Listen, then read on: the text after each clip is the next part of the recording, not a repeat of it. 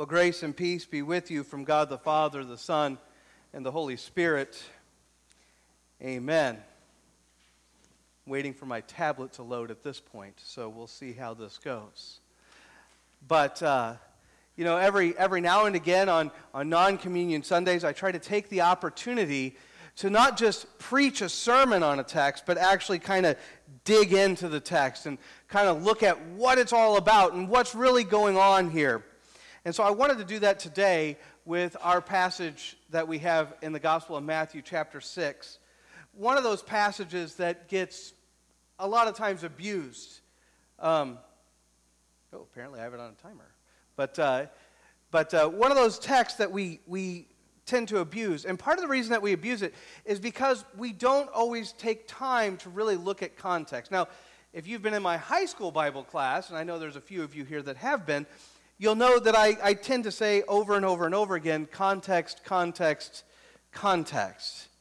My one professor at seminary used to always tell us that if grammar is king, then context is queen.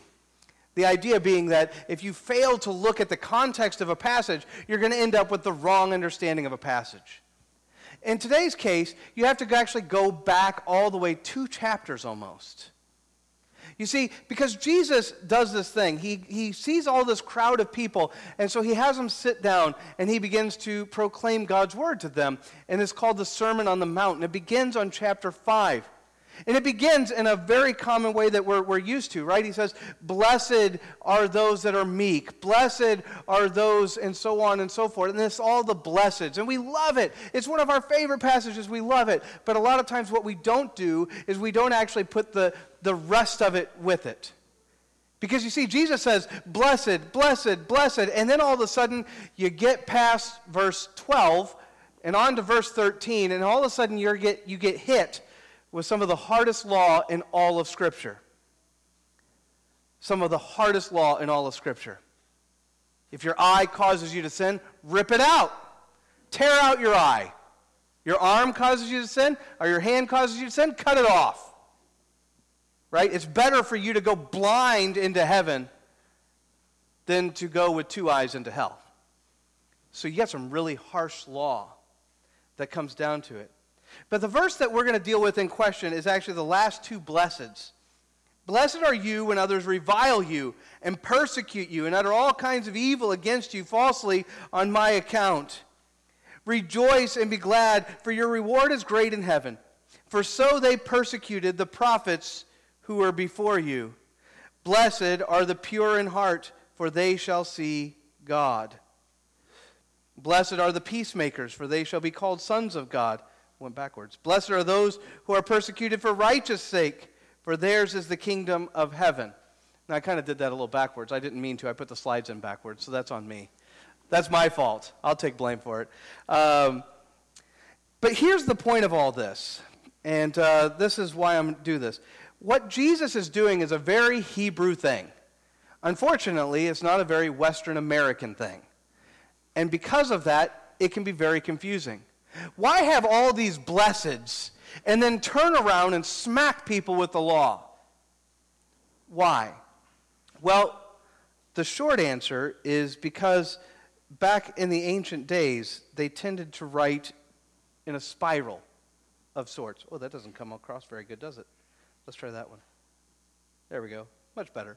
They tended to write in a spiral. And because they wrote in a spiral, it's a little hard to read. Here's what I mean by this.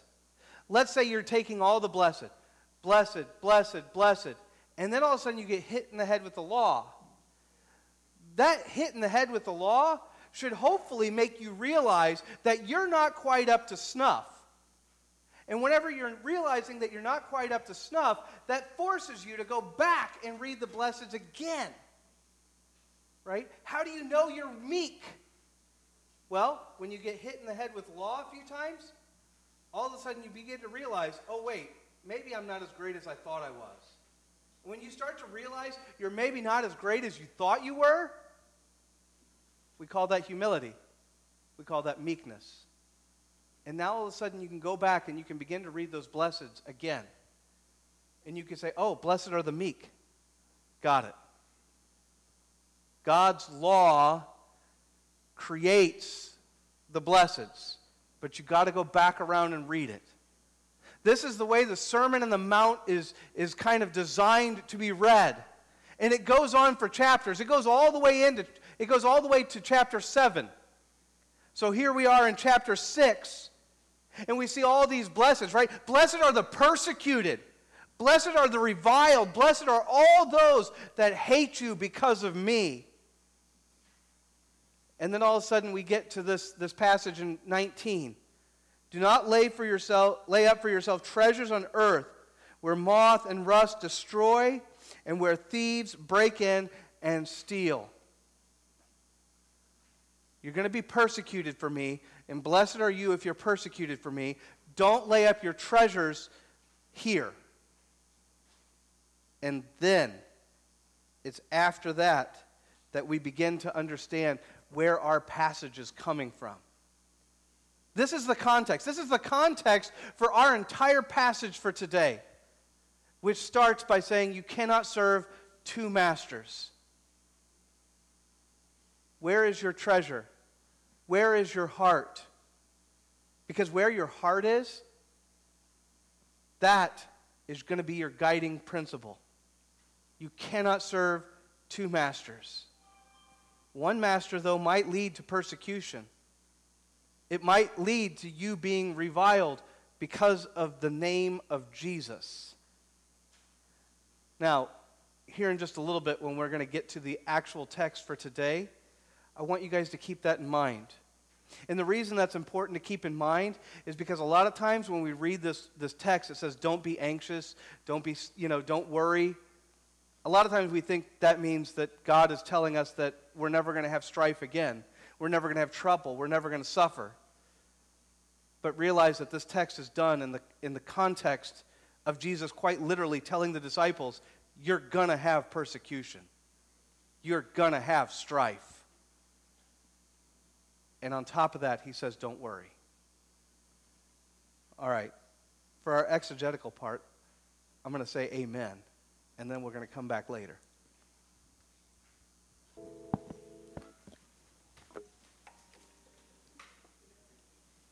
Well, grace and peace be with you from God the Father, the Son, and the Holy Spirit. Amen. Janet was a nice young lady. Some people argue that she got married a little young, but 20 years old isn't that young. I mean, yeah, she couldn't even drink yet, but she wasn't that young. And her marriage had been good. Her and her husband got along really well. They attended church together. Admittedly, sometimes he did not go to church, but she went every week like clockwork. She lived in a nice community, had a nice house, had a decent car. She was living the American dream, and she loved her church home. The pastor there would give sermons with passion. He would add emphasis. The church was big, but not too big. It wasn't what you would call a mega church by any means, but yet they had a good children's ministry.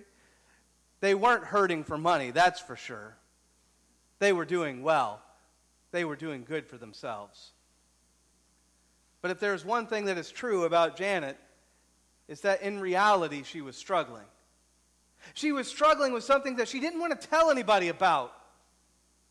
Her and her husband had gone over the books over and over and over again, and they were struggling financially.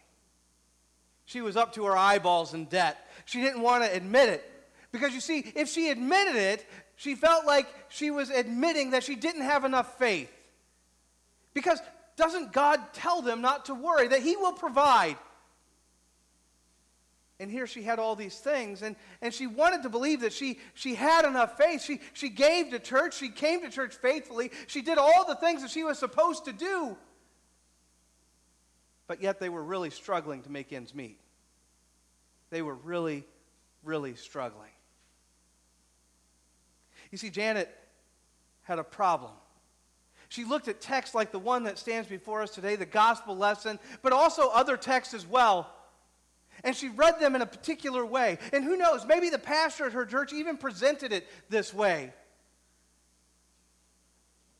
And the way that it was presented led to kind of this false belief. But it's actually a common belief. It's one that especially as Americans, if we're really honest, we kind of do all the time. Now, we can't cover all the problems that she had when she was reading through a text like this, but we can handle at least one main one. And that was that she was taking certain things that were they were luxury items. But mentally, she had kind of made them and transferred them into needs. And if we're really true to ourselves, as Americans, we kind of do this all the time. I mean, I love talking to some of the youth that are gathered with us today because guess what, guys? 20, 30 years ago, nobody had a cell phone. Nobody. In fact, I remember when I was about 9 or 10 years old, so about 30 years ago, watching a movie and seeing a guy have a car phone and thinking that person must be independently wealthy. They had a car phone. And yet, how many of us today would look at our phones as if they were a necessity? Something that we absolutely had to have. Or here's another one. 30, 40 years ago, AC was not everywhere. It was not in every building. It was not in every church. It was not everywhere. I remember, even when it got up to 104 degrees in Missouri, crouching down in the basement just trying to cool off a little bit because there was no air conditioning. It was not considered a necessity. How many of us would consider it a necessity now? How many of us would say, no, there's no way I'm ever living again without air conditioning? This is the problem that Janet had. She had taken these things that were really luxury items, and mentally she had done this trick, and she had made it into necessities. And then she had kind of transposed that onto this passage to say that God tells us that He's going to give us all of these things. And that's not what the text is about. That's not what Jesus is saying. As He causes us to look at the birds of the sky, of the plants of the field, He is not saying He's going to give us every luxury item we could ever imagine. That's not what He's saying. And Roger knew that. See, Roger's somebody else. He lives in a different town, different state. In a lot of ways, Roger lived in a completely different world because Roger knew suffering. If there is one thing that Roger knew in his life, it was suffering. Oh, he understood it. He understood not being able to pay his bills. He understood living on the streets. He understood pain. And because of that, Roger had abandoned the faith. You see, because Roger, he couldn't buy into such a passage. When he would read into a passage like this, when he would look at a passage like this, he felt like it was God telling him that if he had enough faith, he would never suffer again. But Roger knew suffering. And he knew that faith didn't guarantee a no-suffering life. What about all those Christians in the Middle East? Some of them even round up and killed. What about them? Maybe they should have worried more. So says Roger. Roger thinks that maybe Christians ought to start worrying a little bit more instead of worrying a little less. But you see, the problem is that Roger's reading it wrong too. You see, when Jesus is talking to those disciples, those people that are gathering around Him, do you think those people that are gathered there really believed that no birds ever died?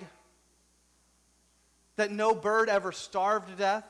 That no bird ever had harm come to it? No. They understood what Jesus was saying as He's talking about the birds of the sky. That sometimes bad things happen. Sometimes persecution happens. And in fact, if Jesus is actually arguing that there is no persecution that's going to happen if you have enough faith, it doesn't really make sense with that Matthew 5 passage that I just read. The one that started it all. That basically says, hey, if you're a Christian, if you hold on to the very name of Christ, guess what? You're going to have persecution. People are going to revile you because of my name. No, that's not what this passage is about either. It's not talking about how if we just have enough faith, we'll never suffer again, or that we'll get all the luxury items that we've ever dreamed of. And then there's Sebastian. Sebastian was the oldest person he knew named Sebastian. At 89 years old, he had never met another Sebastian that was his age. But Sebastian had lived a good life. He loved his life. When he reflected back upon his life and his years, he realized that he had had a lot of ups and a lot of downs. He was still enjoying life, but admittedly his legs had started to give out on him. He'd had some health issues. After talking with his children, he had decided to finally enter into a nursing home. Not a good one either. Not the nursing home that most people would want to go to, but Sebastian was content. He was content. See, he had never had the most money in the world. He had never been independently wealthy. He had never had the best of things. And admittedly, Sebastian also did not have a life that was completely free from anxiety or worry. Anything but. He had had plenty of moments and times in his life where he had been filled with worry. He had been filled with anxiety. But the more he began to reflect back on his life, the more he began to realize that really you can't serve two masters. You see, whenever he focused his attention upon Jesus and upon the great gifts that God gives to him, he began to realize that life wasn't about all of the stuff and all of the things. He began to realize, like even in those moments where he has a lot of anxiety, a lot of suffering, and a lot of worry, he can go to the Lord in prayer. Now, it doesn't mean that all of his worry and anxiety goes away. But he found out that he could actually unload some of that onto his Savior, onto his God. And that he also realized that if worst came to worst, if the absolute worst happened to him, he was still in the hands of his God. Jesus had still died for him. And he still had that hope, that peace, that faith in Jesus as his Lord and Savior. Nothing was going to take that away. Nothing could take it away. And so you see, he found out that worrying had never really helped him. The more anxiety he had, the more worry he had, it didn't mean that the better things got. A lot of times, the worry and anxiety simply added on top of it, made things worse in a sense. And so it is, as he read this passage gave him some comfort. You can't have two masters. No. But if you fix your eyes upon Jesus, if you fix your eyes upon God, no matter what the world throws at you, you realize that God is in control, that God is taking care of things, and that you can go to him in prayer and you can throw some things onto your Lord. Doesn't mean your life is going to be worry-free, but God does provide. And so we sing his praises in the midst of everything in our lives. Whether it's the good or the bad, we still have faith in Jesus. In Jesus' name, amen. And now may the peace of Christ, which passes all understanding, keep your hearts and your minds in Christ Jesus. Amen. At this time, let us now stand as we confess our Christian faith.